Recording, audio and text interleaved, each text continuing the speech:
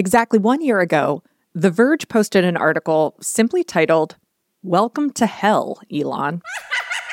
In it, editor-in-chief Nilay Patel outlines the mess that Elon Musk bought when he bought Twitter. Patel also argues that Musk's personal relationship with the platform he now owns might make it a bigger mess than it already was. The piece is incisive and cutting, and while perhaps not an unexpected perspective, Patel offers a piercing analysis of the many contradictions in Musk's stated goals, vision, and guiding principles for the platform. There's one part of Patel's analysis, though, that really stood out to me. Here's how he put it in conversation with Offline's Jon Favreau. The thesis of the piece is that the product a social network makes is content moderation. And if you don't recognize that early, you're always going to be chasing after flashy features, filters, or whatever, instead of realizing that the user experience that somebody opening your app is having is totally determined by a series of decisions you make that incentivize some content and disincentivize some other content. Social network CEOs are not in control of their apps. The users are in control of those apps. All they can do is align some incentives to get the things they want to have happen. That's content moderation. It's straight up. That is the design of the product is content moderation. We don't think about it that way because when we talk about content moderation, we think about taking stuff down or hate speech or whatever. But it is as much recommending content or incentivizing creators or all this other stuff that fills in the boxes of the app. I've thought a lot about social media from the supply side over the last few years. I've considered what standards I want to set for myself in the way I create and share on platforms. I've dug into the weird labor relations that exist between creators and platforms. And I've thought about the emotional and hermeneutic labor that's required to manage niche platforms like private communities. Now, I've spent less time thinking about the demand side of social media, largely because I think there's a lot of agreement that what we see and experience sucks. I also wonder how much of the current social media sphere is really what's in demand, and how much of it is just an addicting way to hoover up data that can be reconfigured and resold. In other words, how do we even think about demand in a market that's consciously manipulating our attention and desires for profit? Now, for all that thinking, I hadn't considered what Patel argues is the essential truth that the product of every social media company is content moderation. On the surface, we might think of their product as the code that builds the user interface, or we might think of it as the advertising system. We might, if we're trying really hard, think of the product as the complex web of property rights that creates the vector these companies profit from. But I think Patel is right. Any way you slice it, the product depends on people paying attention. And to get people to pay attention, their feeds have to be full of stuff that, on some level, they want to see. Or, at the very least, their feeds have to be absent of the kind of stuff that makes people close the app. For this, and for many other reasons, I believe content and community moderation is one of the most vital and most undervalued skills of the 21st century economy.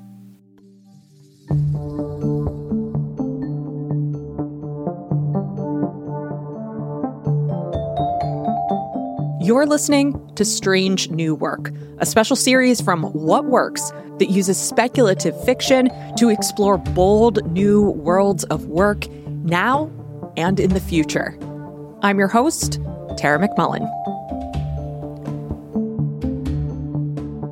In this penultimate episode of Strange New Work, I want to take a close look at the skill of moderation, its role in our evolving tech futures, and the politics that complicate this essential work.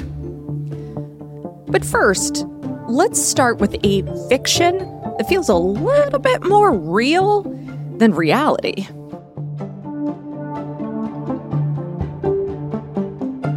Neal Stephenson is a futurist and speculative fiction writer who crafts prescient tales about how technology impacts our lives.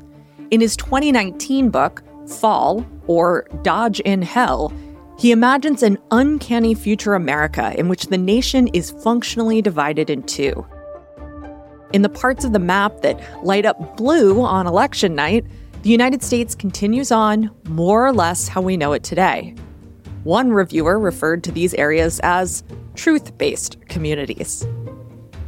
But rural areas and most of the middle of the country are known as Ameristan. In Ameristan, the rule of law breaks down such that social order is directed by militaristic, reactionary Christian groups. The culprit? Misinformation. In Stevenson's imagining, the internet becomes a fully immersive information environment. It's content, or specifically who sees what, that divides society. And who sees what is largely a product of class. Honestly, it's not really that different from our current reality. It's just turned up to 11. Reading back through the passages that describe the divided American reality, I couldn't help but see the specter of inevitability in the corner of my eye.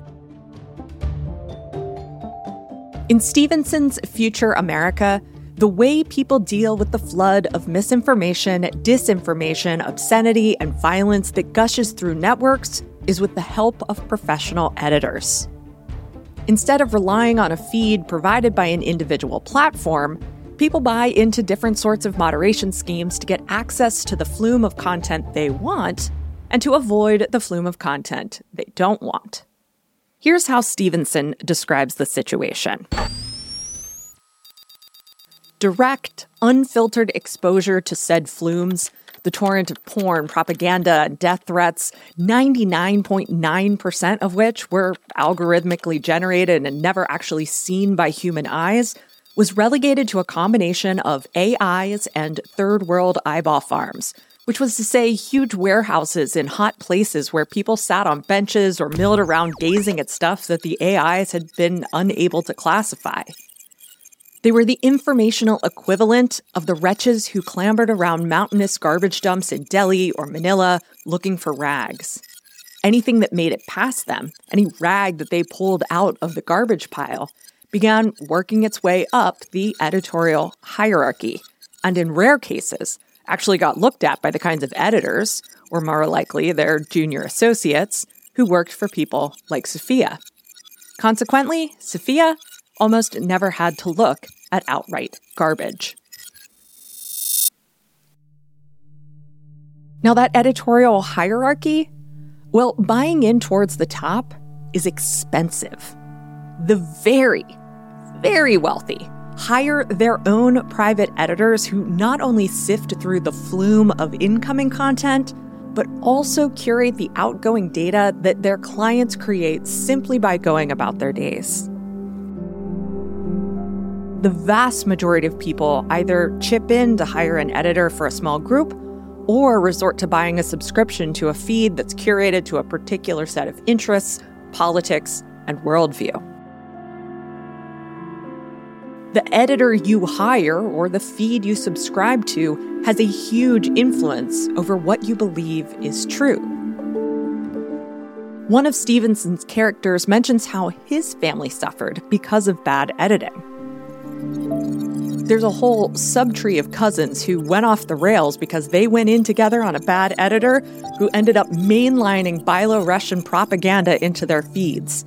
We lost a whole branch of the family, basically. So my mom, in particular, is super sensitive about this.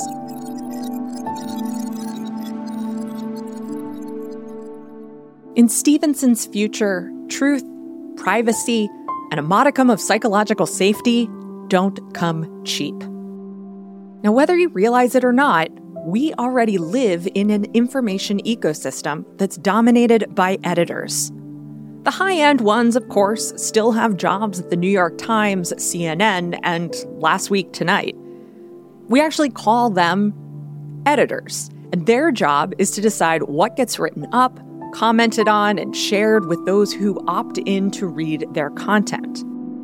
And to my knowledge, editors like these haven't made the leap to working directly for the ultra-wealthy. But please, if you've got a tip on someone who does, let me know. Our social media feeds also have teams of paid editors. In this case, Stevenson wasn't speculating. These paid editors often do work in third world eyeball farms. How is it that your Instagram or TikTok feed isn't full of vile garbage? You might assume that it's the mythic algorithm. There is some combination of code and artificial intelligence that keeps the bad stuff away from the baby pictures, webinar announcements, and funny cat videos that you ostensibly want to see. And that is true, to an extent. But it is certainly not the whole truth. Jeff Bezos has called the people who do this work artificial intelligence. A dehumanizing title for dehumanizing work. In his book on the subject of labor under platform capitalism, Philip Jones writes, quote, "Platforms outsource their labor to keep it off the books and hidden from users, investors, and customers to appear more technologically sophisticated than they are. Many of the people doing this work are refugees. Nonprofits and NGOs set up ramshackle offices full of computers right inside the refugee camps themselves. Cramped and airless workspaces, describes Jones, festooned with a jumble of cables and loose wires, are the built antithesis to the near celestial campuses where the new masters of the universe reside. The refugees and other micro-workers who flag obscene content, label images to train AI, and do other small digital tasks make literal pennies, while founders and venture capitalists generate millions from their labor. Researcher Sarah T. Roberts, who studies commercial content moderation, told Harvard Business Review that that's just how the tech companies like it. Quote, "The companies favor this kind of relationship. It sets up a convenient kind of plausible deniability for some of the harms that come from the work." Here's Roberts explaining further on the Canadian program, The Agenda. It's a hidden practice, and that's why you've never heard of it. It's something that isn't pleasant to talk about. And so the workers who do content moderation are typically shielded from view. They're globally dispersed. You can find them all over the world, from Silicon Valley to the Philippines to working online on sites like Amazon's Mechanical Turk. And they're largely faceless and invisible. And we need them because why? Well, as one worker put it to me, without their cleaning of internet sites, the ones you mentioned and many others, the internet for most users would be a cesspool. That's the term he used. The workers that I talked to certainly indicate that it took a toll on them. I think there are two ways it can go. Some workers came into the job and were unable to stomach the nature of the work, even though they knew something about it beforehand and they'd gone through training, and they just chose to leave the position. Those who stayed on, who did this work day in and day out, actually were finding themselves somewhat inured to the content that they were seeing. Desensitized after a while. That's right, which in and of itself is a frightening outcome. Mm-hmm. At the same time, the workers that I spoke to really had a sense of responsibility and almost altruism around the work that they do. A sense that I'll take this on so that you don't have to. I'll take this on to make this space usable for other people. The thing is that they receive very little acknowledgement or credit for the work they do. They certainly don't have any specialized training, and the pay is very, very low. The workers that I talked to who were in... Of course, the organizations that set up these workspaces promise opportunities, tech training, and fair pay. Preemptive Love, an organization with a mission to end war and disrupt the cycle of violence, claims on their website that jobs are the most powerful weapon against war. In a 2019 blog post on the site, Ben Irwin touted microwork specifically as an antidote to the cycle of violence in Iraq. For centuries, the overdeveloped world in the global north has extracted wealth from underdeveloped communities in the global south. We've exploited their mines, their farms, and their forests. We've used their wealth to accumulate our own. With natural resources becoming ever more depleted, we're now pillaging their human resources. Every hour someone spends on micro tasks is an hour not spent building the economy in their own communities. They're not negotiating supply chains that benefit their region. They're not working together to get everyone fed. They're not repairing homes or building new ones. Instead, their time is cannibalized by the prospect of waged work, and their minds are colonized by our digital garbage. But don't these people need jobs? Maybe. Or maybe our idea of a job, work that's done for cash compensation, and its position as an economic necessity is a product of capitalist realism. What if we stopped interfering and simply asked people what they need to facilitate community-led labor and needs-meeting systems?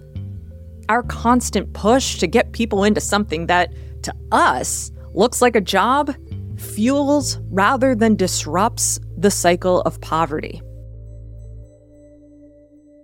What's more, in the United States, we've made a big deal about avoiding sweatshop labor. Liberals and progressives buy quote-unquote ethically made clothing, housewares, and skincare. Brands leverage their commitment to fair labor practices as a way of attracting business. But we ignore the ways we directly benefit from digital sweatshop labor every time we open our favorite social media app.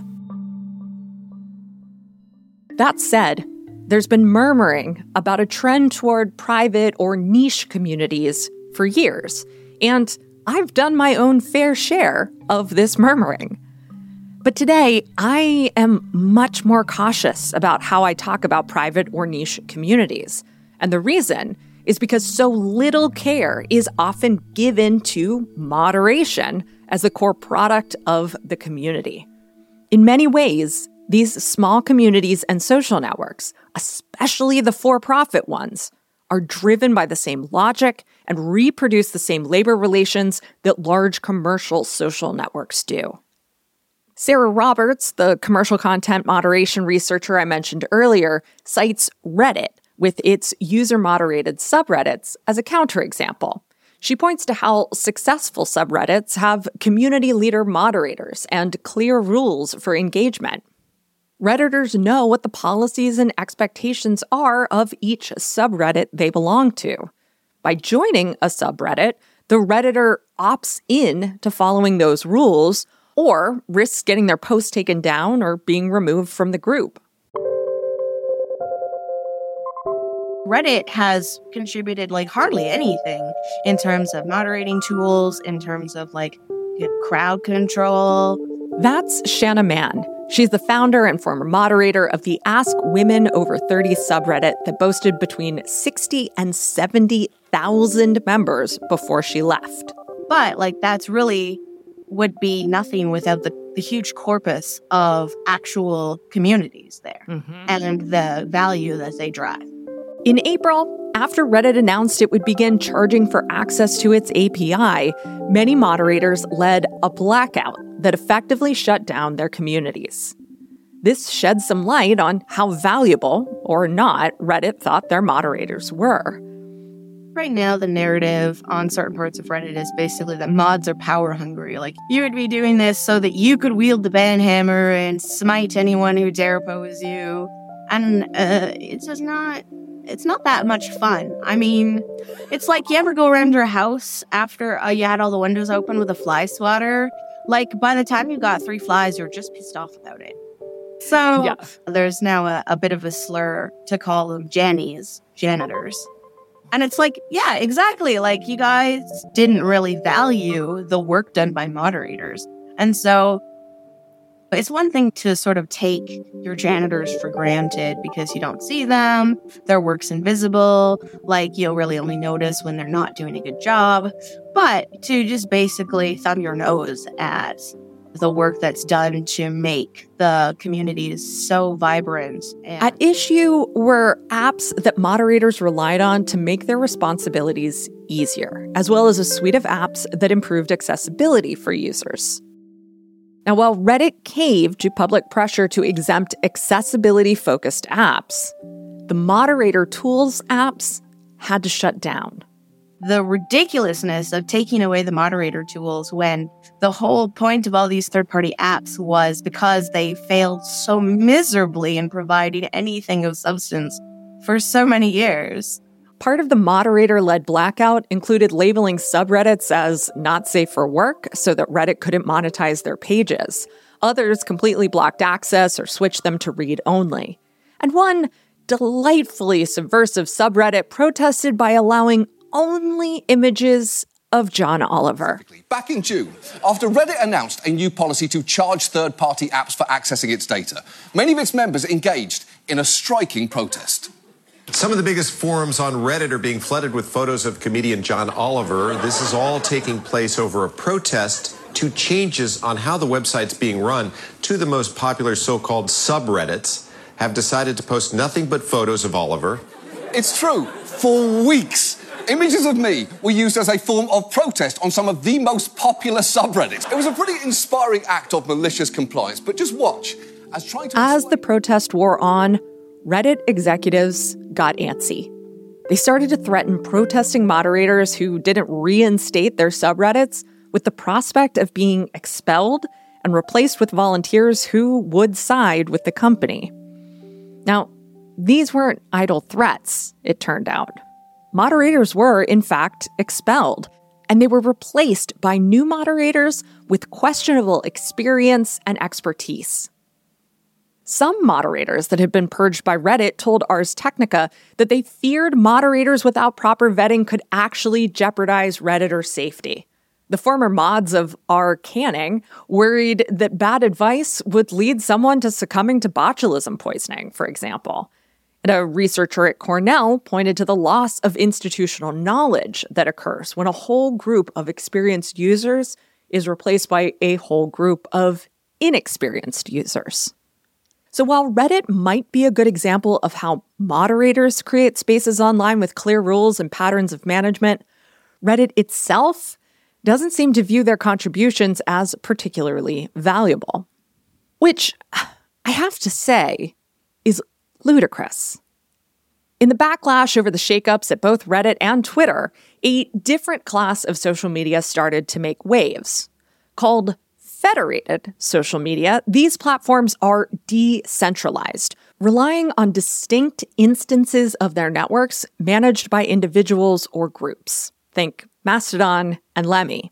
All of those, they're supposed to be independent, but they've fixed one ill and replaced it with a different. So they're not centrally planned, and so there's no oversight. But that also means that for every good community, you have bad community, and there's no way to do anything about that. But in the same way that there used to be good blogs and bad blogs, I think that there's still that way, that we can go, which is just basically reputationally. Yeah. But I mean, the beauty of Reddit was really that it was one-stop shop and such. It was like being in a grand bazaar. Everything you could imagine under the sun was there. Now, what you get in federated social media depends on what iteration or server you're on. It's sort of like how what state you live in determines what access you have to programs or even how your civil rights are upheld. For example, in Oregon, the minimum wage is over $12, and tipped employees must earn at least that amount plus whatever tips they receive. But here in Pennsylvania, the minimum wage is still $7.25 per hour, and tipped employees only earn $2.85 per hour, plus tips. And sure, we have considerably more mobility online than we do geographically. But anyone who's spent years building up a presence within one community or on one network feels rooted to that space in much the same way you do when you've lived somewhere for years.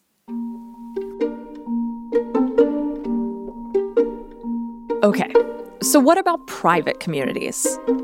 There is a lot of good that happens in private or niche communities.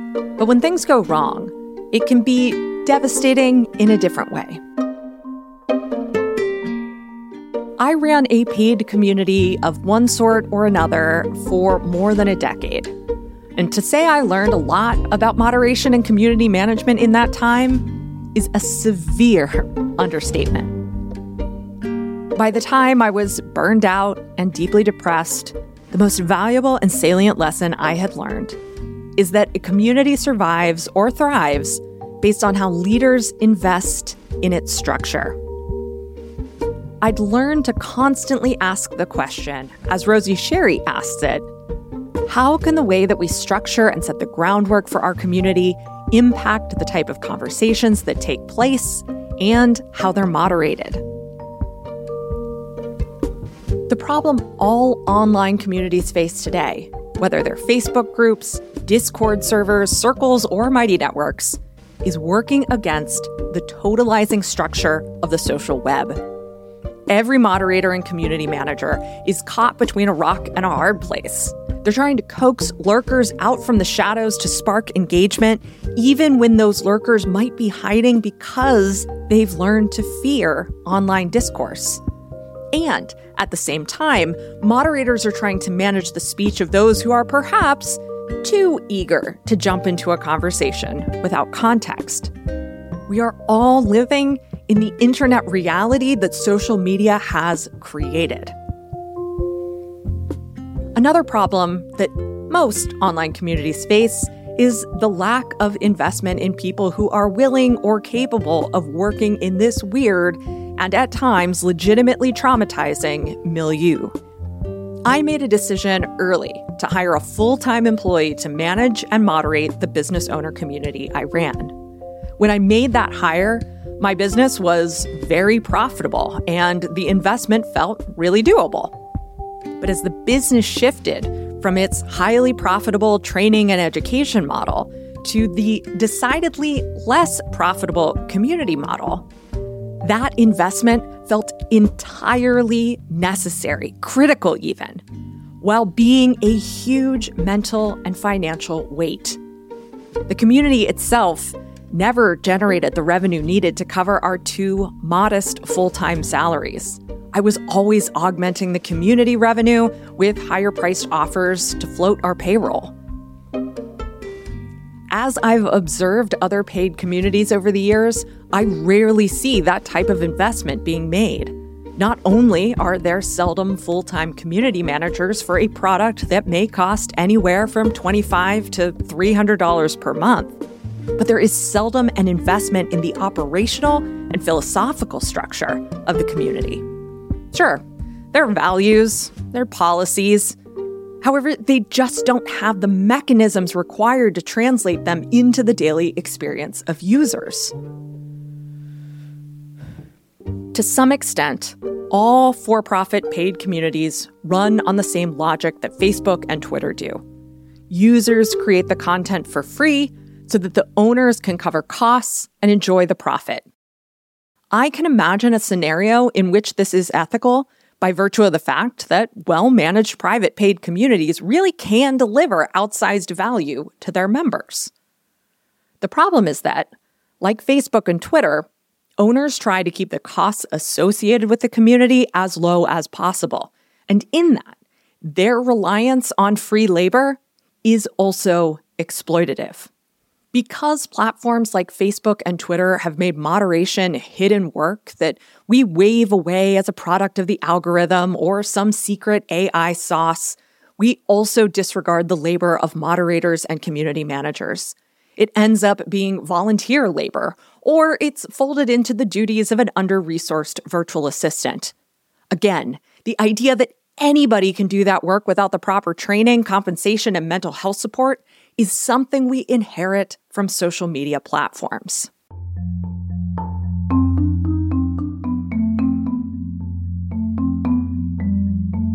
These are interesting times on the social web. Most of us agree the whole thing sucks. It's damaging our mental health, physical health, civil society, culture, and relationships. It's not providing real business benefits. But we also don't know how to extricate ourselves from it. I think we're living in times much closer to what Neal Stephenson imagined than we'd like to be.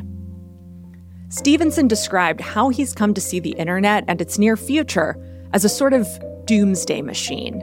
He pointed to the way that social media systems are explicitly designed not to have humans in the loop because, well, humans aren't scalable, which then means that those models can't be profitable. And I don't disagree, but I do wonder whether Stevenson knew about the humans who were caught in the loop. He seems to have known. He called them third world eyeball farms, remember? And so perhaps missing from his response to PC Mag is humans caught in the gears of the machines, the ones stuck in the loop with no hope for rest or satisfaction. And I don't mean to criticize Stevenson for this response. I simply want to point out how easy it is to write off this labor as cheap magic.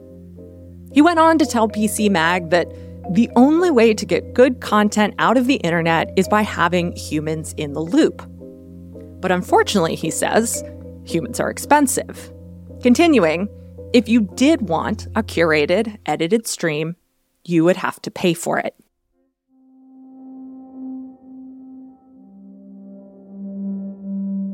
Moderation, community management, editing, as Stevenson dubs it, these are some of the most valuable skills of the 21st century economy. They are literally creating billion-dollar companies. But no one seems willing to pay for them. We want the results without the costs. We want the labor without the laborers. If we want good content, let alone feeds that don't rot from the inside with mis or disinformation, it's going to be expensive. But unlike in Stevenson's dystopian vision, that cost doesn't have to be a matter of class and privilege. We don't have to settle for an internet that works for the rich but further divides the poor.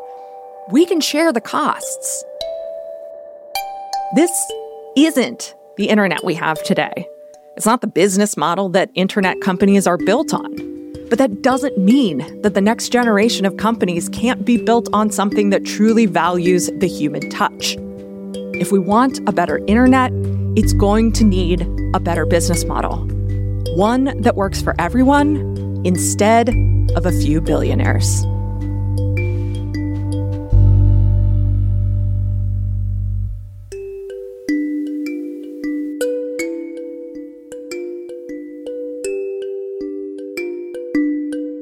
Huge thanks to Shanna Mann for sharing her experience as a Reddit moderator with me for this episode. And huge thanks to Briar Harvey, who you didn't hear from, for sharing her moderator experience with me as well. I'll be sharing more from both in a future episode. Next week, we'll wrap up Strange New Work with an episode all about transforming our work from the power over paradigm to the power with paradigm. Stay tuned. What Works is a reader and listener-supported media venture. Premium subscribers help make deep dive analysis about work, leadership, business, and economics sustainable. If you love What Works and you have the means, I'd love to have your support too. For just $7 per month, you'll get access to premium content and quarterly live workshops. Go to whatworks.fyi to learn more. That's whatworks.fyi. Every episode of What Works is also published in essay form on Substack. Go to whatworks.fyi to find this week's essay, plus a whole archive of in-depth reporting and analysis on the future of work. What Works is a production of Yellow House Media, a podcast production agency for people changing the way we think about culture, creativity, leadership, and work.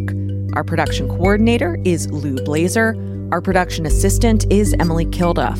This episode was written and edited by me, Tara McMullen. Marty Seafelt is our audio engineer, and Sean McMullen is our fearless leader and executive producer. What Works is produced on stolen land. We're grateful to the Susquehannock and Conestoga peoples who stewarded this land for thousands of years before the arrival of white colonists. The Yellow House is on the unceded land of the Ktunaxa Nation and the tribes of the Salish and Kalispel.